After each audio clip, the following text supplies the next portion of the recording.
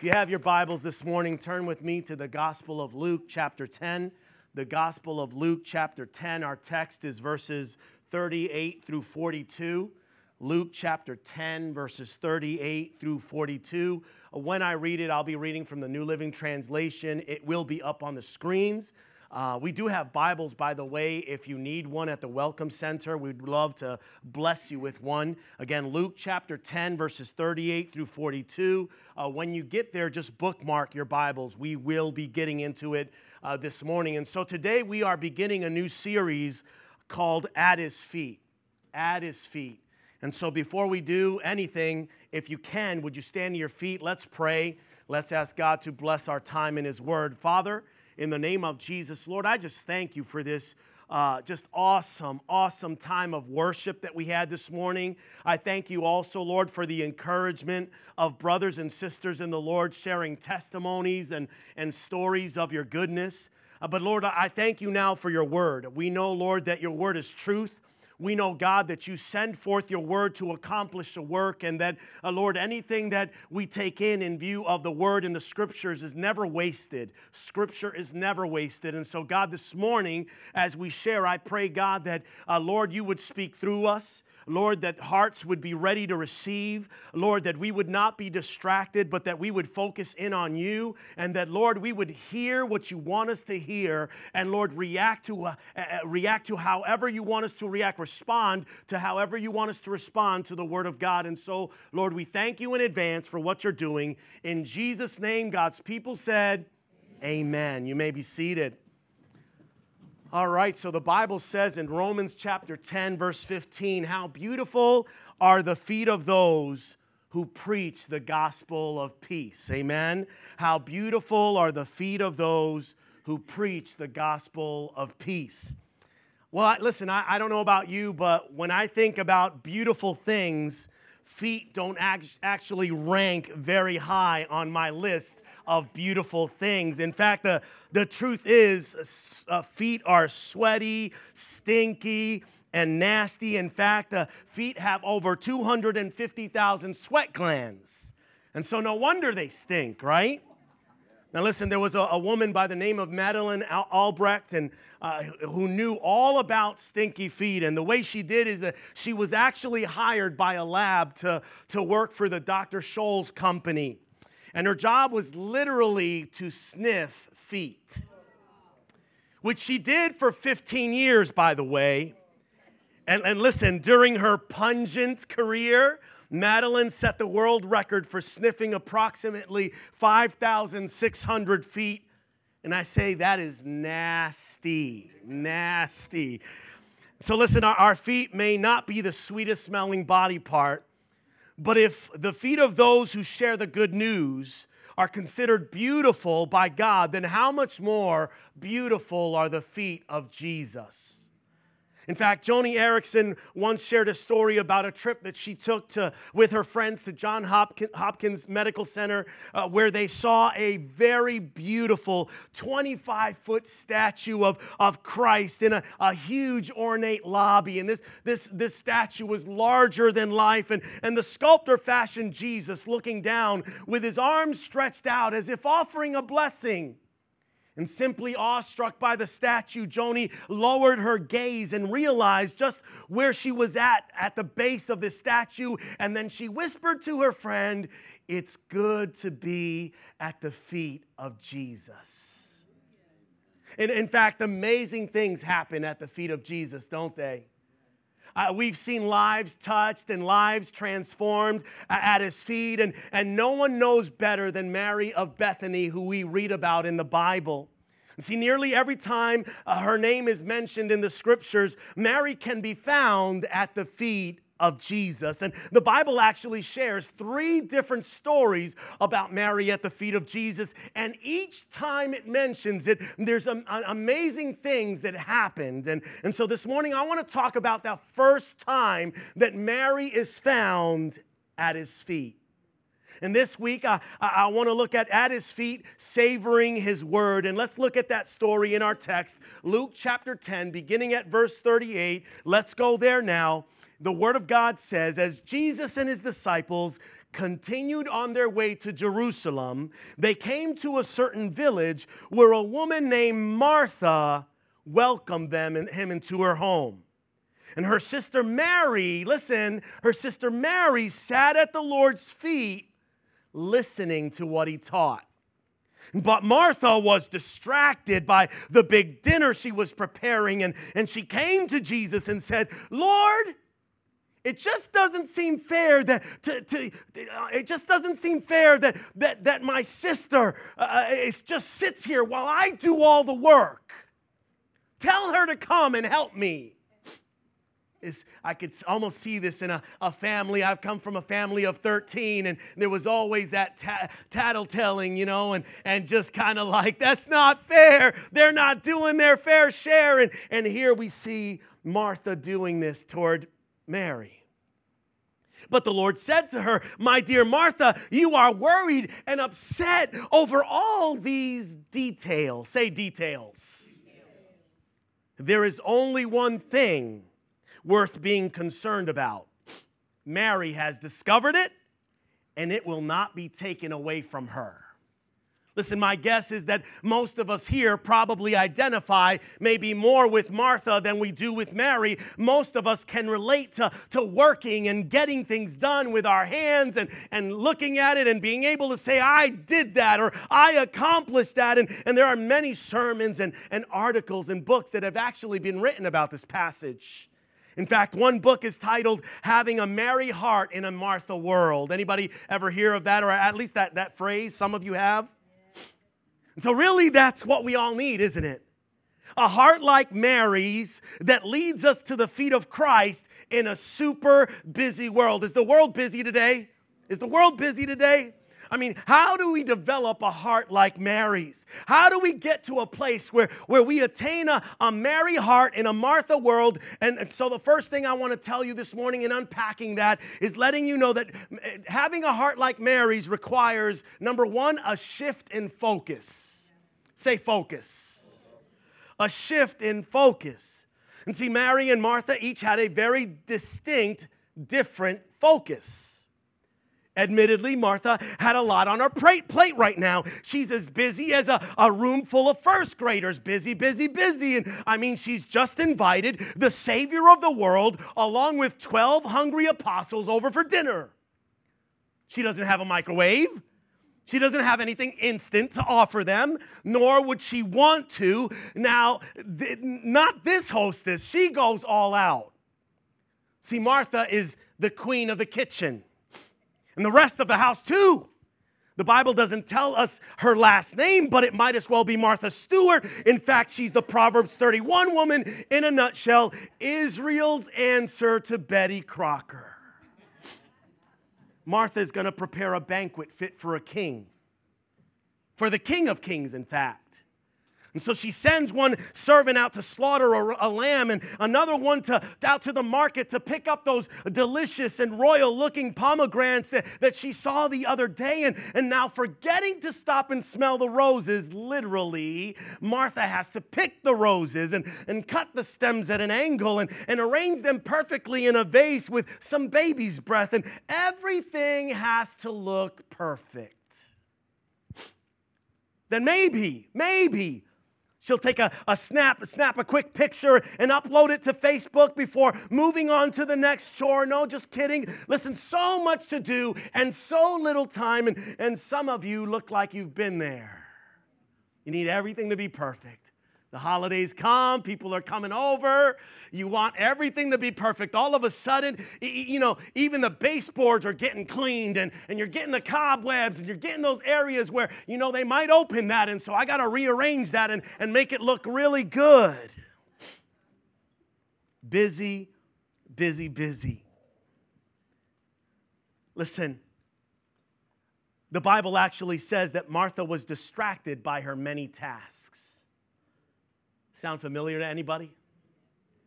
Do you know somebody who might be that busy? Listen, life can get pretty hectic.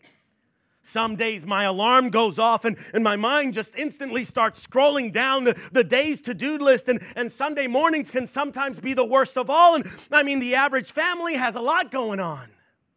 We have laundry to fold. We have dishes to wash. We have kids to care for. We have a car to wash. We have a spouse to love. We have a dog to feed. We have church commitments to keep. We have soccer games to attend. We have toddlers to change. We have lunch appointments. We have doctor's appointments. We have dinner appointments. We have hair appointments. And that doesn't even begin to account for the projects, the paperwork, and the priorities at the office or at the shop or at the company. Like, have you ever thought that maybe God is calling you to slow down a little bit and take a deep breath and actually smell the roses?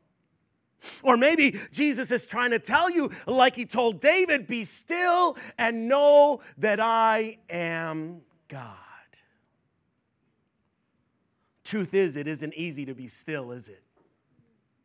I mean, it requires us to change or to shift our focus on purpose deliberately. And so while Martha was focused on her task, Mary was focused on her Savior. And while Martha was focused on her job, Mary was focused on her Lord. Now, what amazes me is that even after reading this story and knowing the moral of it all, many of us are still tempted to defend and cheer for Martha.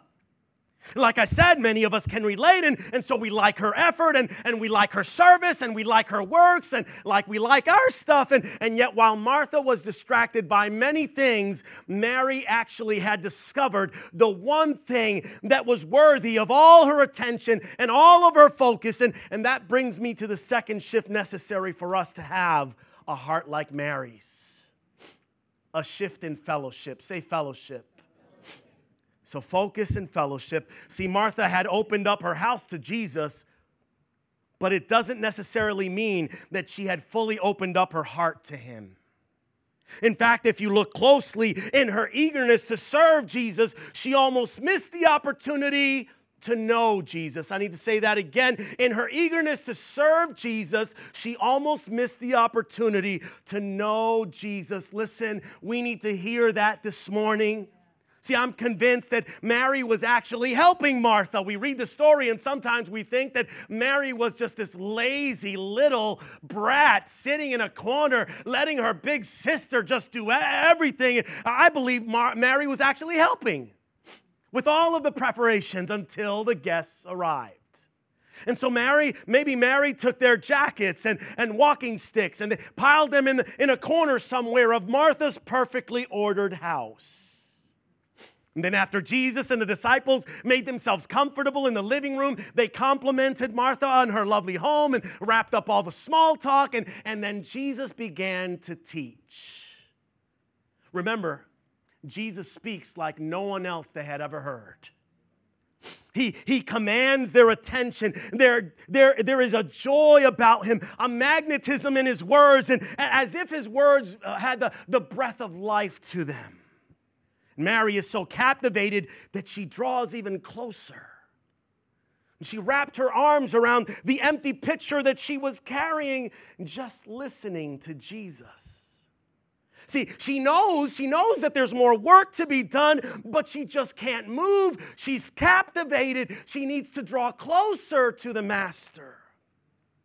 See, I don't know if you know this, but it wasn't socially acceptable for a woman to sit in a room full of men, but his words were so welcoming, and so she gradually moves closer and closer until she finds herself kneeling at the feet of Jesus. She knows there's more work to be done, but the Savior is speaking, and she's there savoring every single word, taking it all in. But somewhere in the distance, she hears her sister calling her name. Mary! Mary! Where did you go, Mary? And yet it's drowned out by Christ's words, by his call, and the comfort that she felt by drawing near. His call captivated her. See, meaningful intimacy and fellowship with God will never come out of the busyness of Martha's kitchen. meaningful intimacy and fellowship with God will never come out of the busyness of Martha's kitchen. It can only be found at the feet of Jesus, which is right where Mary wanted to be. So my question this morning, several actually, is how's your intimacy? How's your intimacy? How's your relationship with God today? Are you busy or are you spending time with your Savior daily? Listen, I'm not asking if you go to church every week. I'm not asking if you volunteer on one of our ministry teams. I'm not asking if you put a check or cash in the offering every week. I'm asking how much time do you spend sitting at the feet of Jesus, savoring His word. See, the truth is your time with God, yes, your time with Jesus is important or should be more important than anything else you have to do today or any other day. And so the one thing that matters most is Jesus, knowing Him, experiencing intimate fellowship with Him. Philippians 3:7-9, the Apostle Paul put it this way: I once thought these other things were valuable, but now I consider them worthless, trash, dung, because of what Christ has done. Yes, everything else is worthless. Say worthless. Everything else is worthless when compared with the infinite value of knowing Christ Jesus, my Lord. For His sake, I have discarded everything else, counting it all as garbage, so that I could gain Christ and become one with Him. See, if we want to have a heart like Mary's and experience real intimate fellowship with God, then we have to put the most important thing ahead of other things.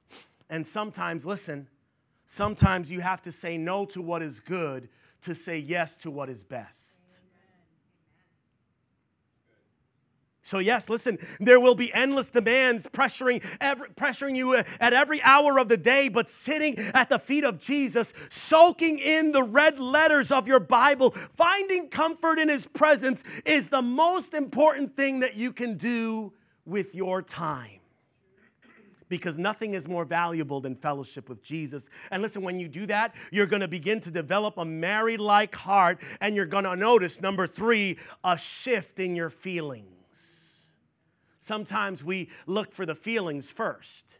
And sometimes we are like, well, I don't feel like going to church, or I do feel like going to church, or sometimes I don't feel like worshiping, or I do feel like worshiping, and all of these things, the dichotomy of your feelings and emotions. But you've got to get first things first. Get your focus first. Get your fellowship first. Those priorities in order, and then all of a sudden there will be a shift in your feelings. Let me ask you a question. How do you think Martha felt that day? I mean, it's not hard to figure out. She was obviously a little annoyed. She was bent out of shape. She was stressed out over everything that she had to do. And clearly she was angry that her little sister Mary wasn't helping out. Jesus even says, my dear Martha, you are worried and upset over all these details. Anyone know what it's like to be worried and upset over anything? I mean, like maybe you've got a deadline to meet or a stack of orders to get out, and so you get worried and upset. Or maybe your coworkers are not pulling their weight around the office, and so you get worried and upset. Or your kids are acting like a Tasmanian devil hyped up on Mountain Dew early in the morning, and so you get worried and upset. Or maybe your mother-in-law is coming over for a visit, and so you get worried and upset. Or the preacher goes 5 minutes over the allotted time, and you get worried and upset. It's not so much fun being worried and upset, is it? I mean, you don't want to feel like that. Neither do I. God certainly doesn't want you feeling that way.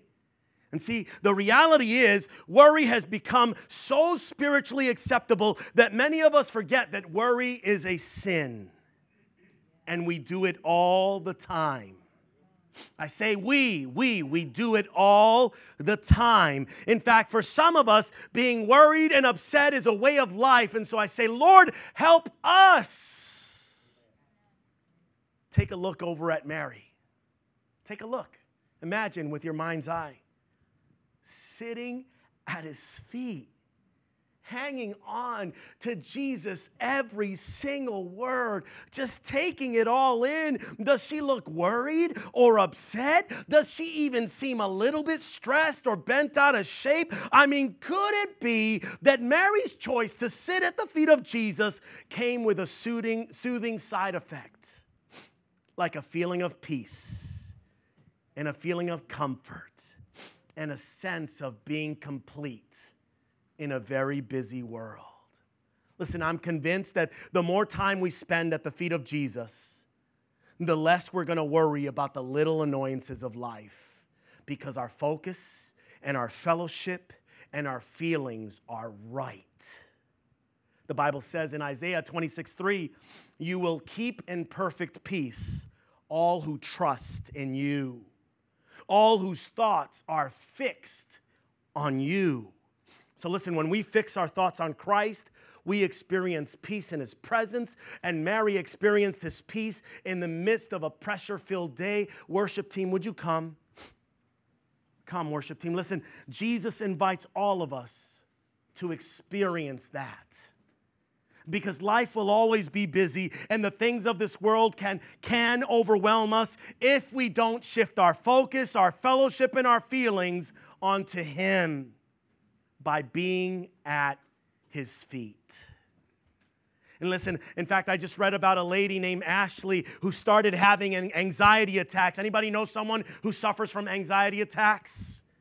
And listen, when the first one hit, she said that she'd never experienced it before, and so her chest tightened up and her breathing became erratic, and she was convinced that she was having a heart attack. Karen, I didn't know what you were going to say. I'm not talking about you this morning. She said it was the scariest experience of her life, but then it happened again, and it happened again, and it happened again, and she was having them every single day. And listen, I'm sure it had a lot to do with the constant pressure of work responsibilities and trying to raise 3 kids without losing her mind. But after a while, Ashley started to see it as a wake-up call from God. See, Ashley lives in a Martha world and with a Martha mindset, and she felt like God was calling her to kneel at his feet. And in order to cope, Ashley, she changed her focus. Whenever she felt that anxiety building up, she would just turn to God in prayer, and she relied on 1 Peter 5:7, where it says, cast all your anxiety on him because he cares for you. Say all this morning. One more time, say all. Cast all your anxiety on him because he cares for you. Listen, in time, she said her anxiety attack stopped. Her prayer life flourished. Listen, she still gets stressed from time to time, but now she knows the importance of being still by simply sitting at the feet of Jesus, savoring his word. Again, amazing things happen at the feet of Jesus, don't they? I want to encourage you to spend some time at the feet of Jesus this week, just savoring his word. Get away from all the distractions. There are many. Shift your focus onto Jesus. Shift your fellowship by spending time in his word, and shift your feelings by allowing the Holy Spirit's presence and his promises to bring you peace and joy and comfort. And remember that it all happens at his feet. Would you stand with me this morning? Hallelujah. Father, we thank you. We thank you for how everything went this service. We thank you, Lord, for ordaining our time together. We thank you, Lord, that we can even now sense your presence, that as we are reading your word and as we are meditating on your word, that God, you are doing a work inside of us, that, Lord, you love us too much to leave us the same way we came, but, Lord, that it's your desire to change us, to cause us, oh God, to move in step from glory to glory. experiencing all that you have. That anxiety that we've been holding on to, that fear that we've been holding on to, those things that are keeping us bound, those things that are keeping us in chains. Lord, it is your will this morning to set us free. It is your will this morning to cause us, oh God, to sit at your feet. But you won't force us. You won't force us. It's a choice we have to make. And so, God, help us. Help us. Spend a little less time on watching the tube and spend a little less time on social media and make time, God, to sit at your feet. To sit at your feet. Lord, I pray this is a reminder to all of us, God, that it is your desire to walk in fellowship with us and to grow in fellowship with us too. So, God, touch every life. Touch every family. In Jesus' name, amen.